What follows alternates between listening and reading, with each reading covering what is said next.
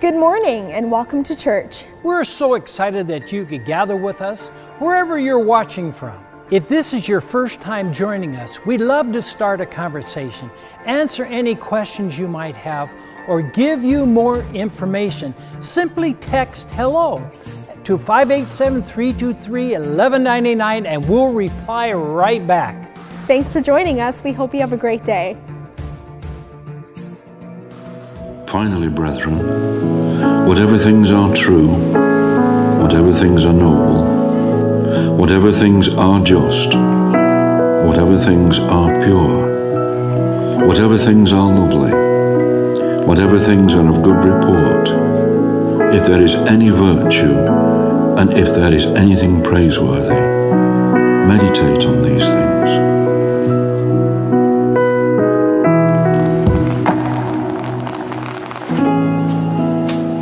The things which you learned and received, and heard and saw in me, these do, and the God of peace will be with you. Well, we're so excited to see all of you here today, whether you're in person or online. We're just thrilled that you could be part of our community here at CCC. We just want to welcome you, and we hope that you take away something from this message, that these seeds get planted deep and they fall on good soil. My name is Nathan. I'm the pastor of young adults here at Calvary, and I'm going to be continuing on with our series, Seeing in Technicolor. We're going to be speaking out of Philippians chapter 4, verses 8 to 9 today. But before we continue on, it is interesting to note that we are on our second last Sunday for this sermon series. Next Sunday, Pastor Doug is going to be closing it up, and then we'll be wrapping up this series and heading into our fall series, which we're very excited to announce in the coming weeks. Before we turn to Philippians chapter 4, I want us to all recall this phrase we heard growing up, and maybe some of you have heard more recently. It's time to put on our thinking caps. And what we mean by that is, and when we heard our teacher say this, it's usually insinuating that it's time to focus. It's time to concentrate. It's time to start problem solving. Let's turn to your neighbor and put on our thinking caps. Now, we all know that that's not a literal thinking cap, but wouldn't it be nice if there was such a thing that existed as a literal thinking cap, where you're dealing with something, you're trying to wrestle through it, you're trying to evaluate it, and you're having a difficult time, so you would just don your thinking cap and boom, you have perfect clarity. Or if you're dealing with a particularly frustrating person and they're not being exactly helpful, you could just hand them a thinking cap and they could pop it on and you could go from there. But we know it's not that easy, and that's why Henry Ford said, thinking is the hardest work there is, which is probably why so few engage in it. So before I move on with my message, I want to acknowledge Skip Heisig for the book, Seeing in Technicolor. I pulled quite a bit of the inspiration from this book, along with my own research and a number of contributing authors.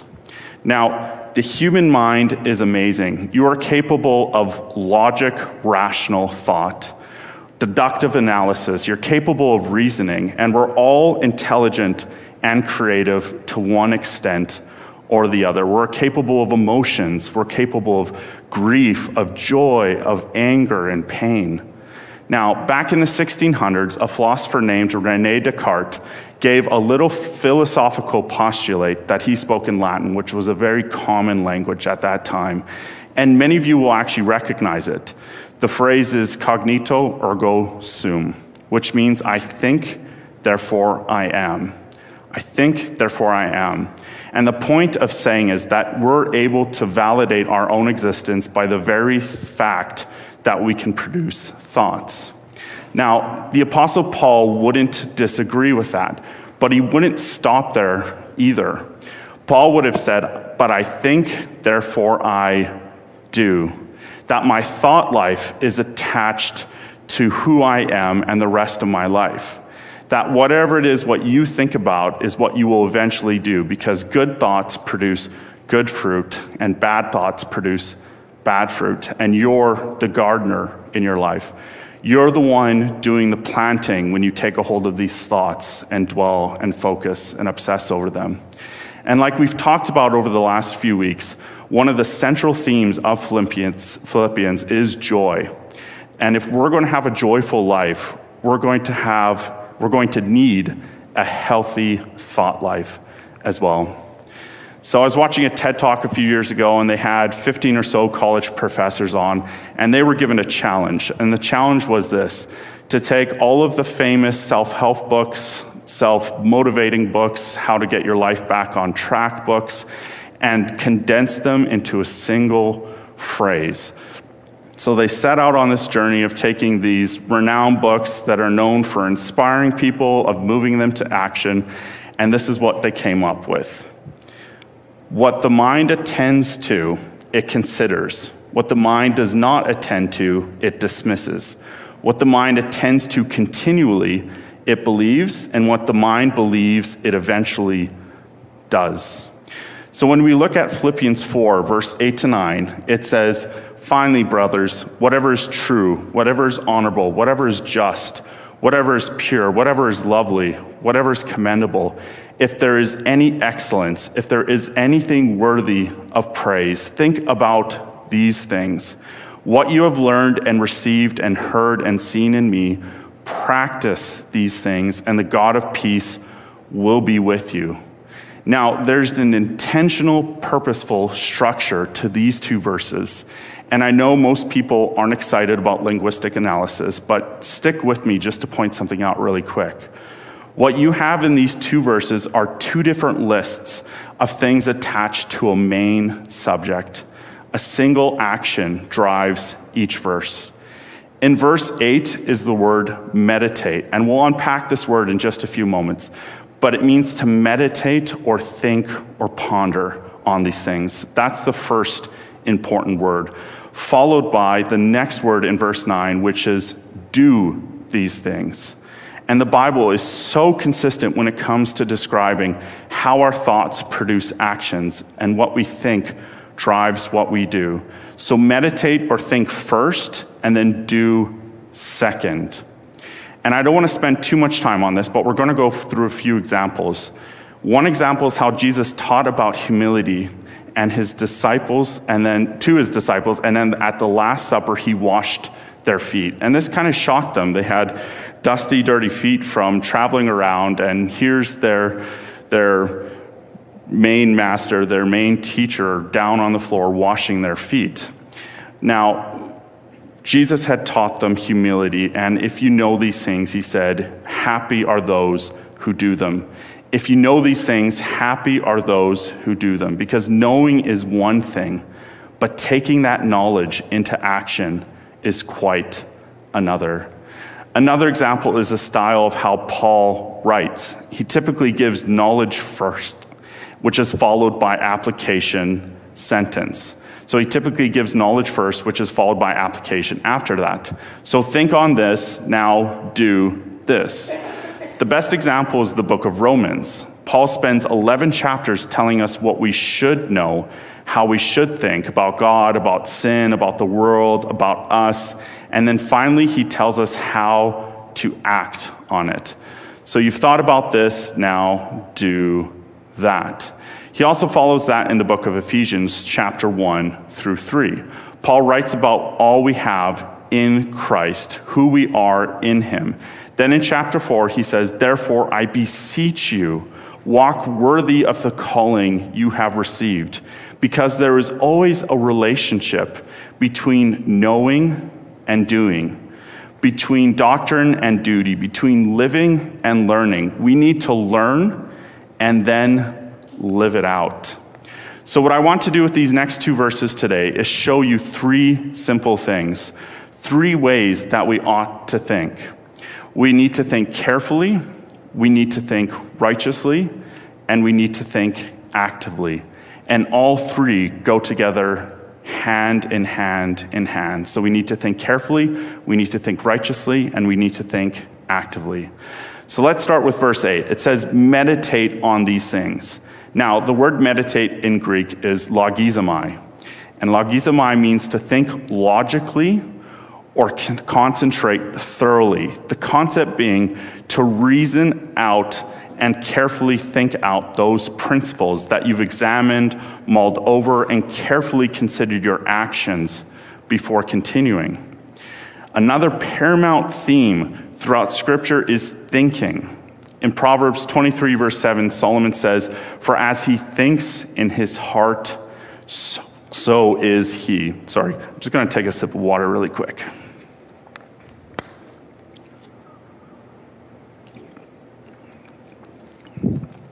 Okay, so as he thinks in his heart, so is he. For years, people have noted that we are what we think. And I completely agree with that. The culmination of your thought life and the subjects you dwell and focus on are what are produced in your life as a result. You are the sum of your thoughts. People's lives are the product of their thoughts. Mark 7, Jesus says, "For what comes out of a man defiles him. It is the thought life that corrupts you." Jesus goes on by saying, "From within, out of a person's heart comes evil thoughts, sexual immorality, theft, murder, adultery, greed, wickedness, deceit, eagerness for lustful pleasures, envy, slander, etc., etc., etc." That all of these vile, gross, inappropriate things come from within. The positive is that the reverse is also true, that we reproduce what we think. And in the Bible, God continually commands us to think as well. Isaiah chapter 1, verse 18 says, "Let us reason together, says the Lord." And as I've always thought, Christians need to be great thinkers. Unfortunately, for some of us, our brain cells are seriously under-exercised. Jesus said to the lawyer, "You shall love the Lord your God with all your heart, with all your soul, and with all of your mind." Peter wrote and said, "Grow in the grace and in the knowledge of our Lord and Savior, Jesus Christ." Hosea the prophet cried out, "My people perish for lack of knowledge," not lack of zeal, lack of knowledge. All of this to say, it's okay to think as a Christian. Did any of you see the box we put out there today that said, "Please check your minds at the door"? No, because we want your mind to be fully engaged, where you wrestle, where you turn things around, you question, you ponder, you resolve in tandem with your relationship with Jesus Christ. And if you're actually to look back at the major revivals throughout history, there's this relationship with knowledge at the center of those revivals. One of the key factors that is common with those revivals is that there's an emphasis on biblical doctrine, theology, and exposition of Scripture as the Holy Spirit moves. Because as we get to know God, as we grow in knowledge, we're able to see what the Holy Spirit is doing, better understand it, better to wrestle with it. Moving on, there is a battle for your mind today, which means you and we need to be thinking carefully. We need to be thinking logically with Spirit to meditate on these righteous things. That's the first way to think. The second is not just to think righteously and carefully, but to think righteously while you're being logical through the Word. Paul says, "Let me tell you what to think about." Here's the parameters of godly thinking. He says, "Finally, brethren, whatever things are true, whatever things are noble, whatever things are just, whatever things are pure, whatever things are lovely, whatever things are good report, if there is any virtue, if there is anything praiseworthy, meditate on these things." These are what righteous thinking looks like. Amy Morin, who's a licensed clinical social worker, psychotherapist, college psychology instructor, and internationally recognized expert on mental strength and fortitude, says the average person thinks 70,000 thoughts per day.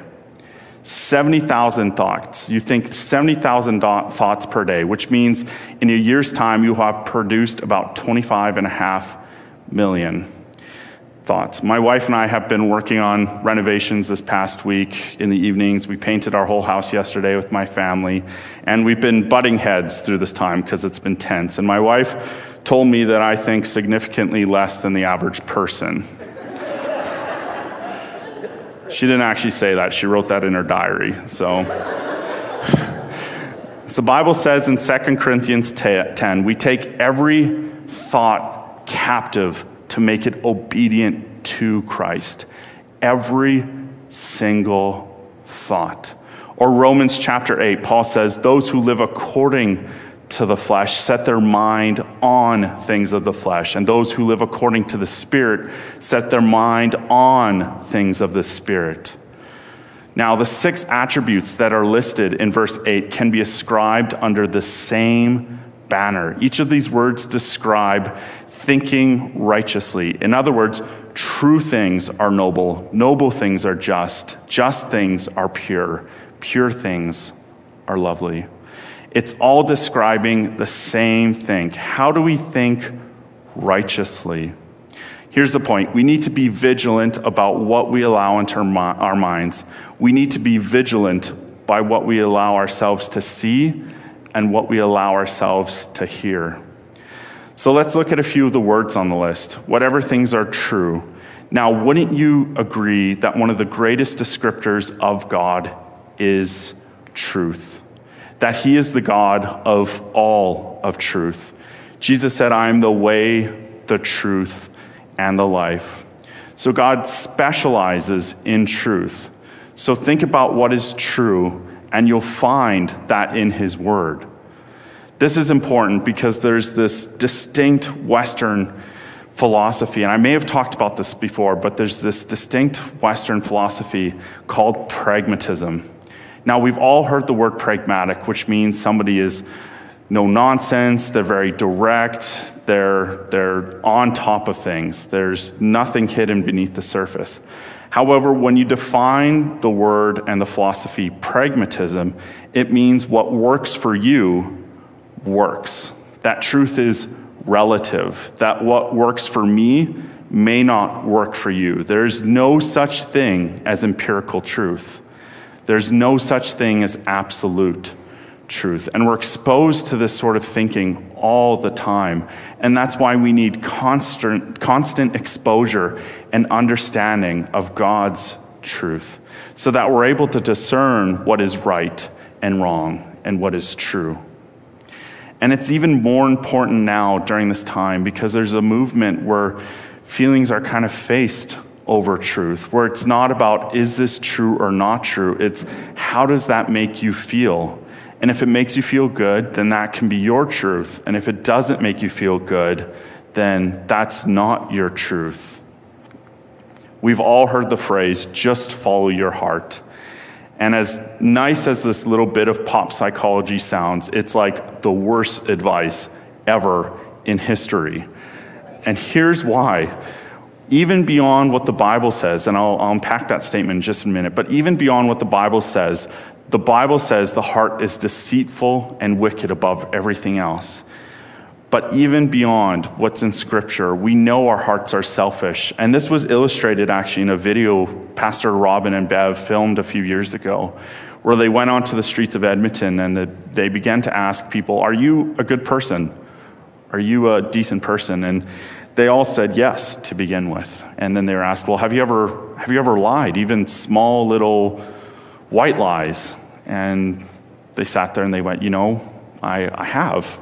And then they asked, well, have you ever cheated, whether on your spouse or on a test or taxes, or have you ever cheated? And people would stop and go, I've done that too. And they kept asking question after question. And by the end of the conversation, most of the people had come to this realization that they weren't actually that great of people. And it's because we know that our heart needs to be redeemed. It needs to be exposed to the Word. And that's why we meditate on whatever things are noble. And noble is such a cool word. I love this word because it means worthy of respect, dignified, worthy of awe. It's the opposite of common or mundane. These are renowned thoughts. Next, whatever things are just. The Scripture shows you how to walk a just path. If you ever wonder what is right or what is wrong, the Bible will tell you the principles for righteous living. In Psalm 119, David said, your word is a lamp to my feet and a lamp unto my path. Then notice the word pure, whatever things are pure, and this word means whatever is wholesome, whatever was morally pure. It's the opposite of graphic, inappropriate, or smutty. Whatever things are true, whatever things are noble, whatever things are just, whatever things are pure, whatever things are lovely, whatever things are good repute or good report, if there is any virtue in these things or anything praiseworthy, meditate on them. Think carefully, think righteously. The third thing is to think actively, which is on to verse 9. The things which you have learned and received and heard and saw in me, do them, and the God of peace will be with you. So after presenting a list of attributes for your thought life, Paul now shows that the thoughts should lead to deeds. And Paul is actually being quite blunt here. He's saying that all of the things we've learned, all of these righteous things, need to be carried out into our life, because he knows that we can never separate the thought life from the outward life, that our inward thoughts perform the outward actions, that what we ponder is what we're going to practice. What we think about is what we're going to do. What we learn is what we're going to live out. Now, I do believe we need to take every thought captive, but when I talk about your thought life, I'm talking about those thoughts that swirl it around in your head, that become your focus, that you dwell on, that you focus on, that you obsess over. And it's the hope of any pastor or teacher or ministry leader that what we're talking about takes place, that what you're taught gets lived out, that you take what we're saying, that we've tried to hopefully learn and implement ourselves, and you start to meditate on it, question God about it, unpack it from that dwelling, from the focus, your actions, your life, begin to change when you do that. Paul understands that you can learn something, but not really receive it, not really hear it at all, in fact. And the graduation comes when you say, I've attended to it, I've listened to it, I've exposed myself to it, I believe in it, now I'm going to live it out. So as I prepared for this message and as I've shared it, we've all been exposed to this truth. Some have listened casually, some of you have asked, are you done yet? When can we go home? Others have listened to it and fallen asleep. And I'm glad my voice is so soothing that you feel comfortable enough to fall asleep. But let me give a warning, and this includes myself. When you hear truth, if you believe it's truth, if you are not determined to practice that truth, something will happen to your heart. Your heart will get calloused and hard. You will be very good at hearing the truth and immediately dismissing it, marginalizing it, not letting it penetrate. That's the danger. What that means is that you could come every week and hear the truth each Sunday, but remain completely unchanged by it. Churched unbelievers. When they're not in the Word, making it their own. They're not walking out the gospel. And as I was preparing for this message, I was deeply convicted myself, because it becomes so easy to go week after week just hearing others, just listening to others speak, and never digging down into it for myself. What that means is when we're not in the Word, we're not able to meditate on these things. We're not able to then put it into righteous thinking and then lead to action from that. And that's why James says, be doers of the word and not hearers only. He said, if you do that, you deceive yourself. And then he goes on by saying, if you are just listening and don't obey, it's like looking at your face in the mirror, but doing nothing to improve your appearance. You see yourself, walk away, and forget what you look like. We all understand that analogy. We do it every day. Whether we're off to see family, off to our professional jobs, off to a meeting, we get up, we look in the mirror, and we know we have to comb our hair, we have to brush our teeth, we have to put on our makeup. I don't put on makeup. but my wife Hannah does.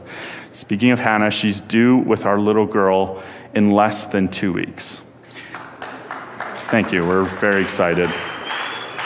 As I talked about earlier, we've had just an exhausting week. It was difficult to get up this morning. I was sore, I was tired, and so when I went into the bathroom and I turned on the light, I just let out this sigh, and I thought, oh boy. And it's the reaction I have every day, and some of that is totally irreparable, but what I can fix is trimming my beard, showering, getting ready for work. But can you imagine if I went straight to the mirror and walked away and completely forgot what I looked like? It'd be quite a different story. Most of you would be social distancing for other reasons other than COVID. So we must think carefully, we must think righteously, but also actively.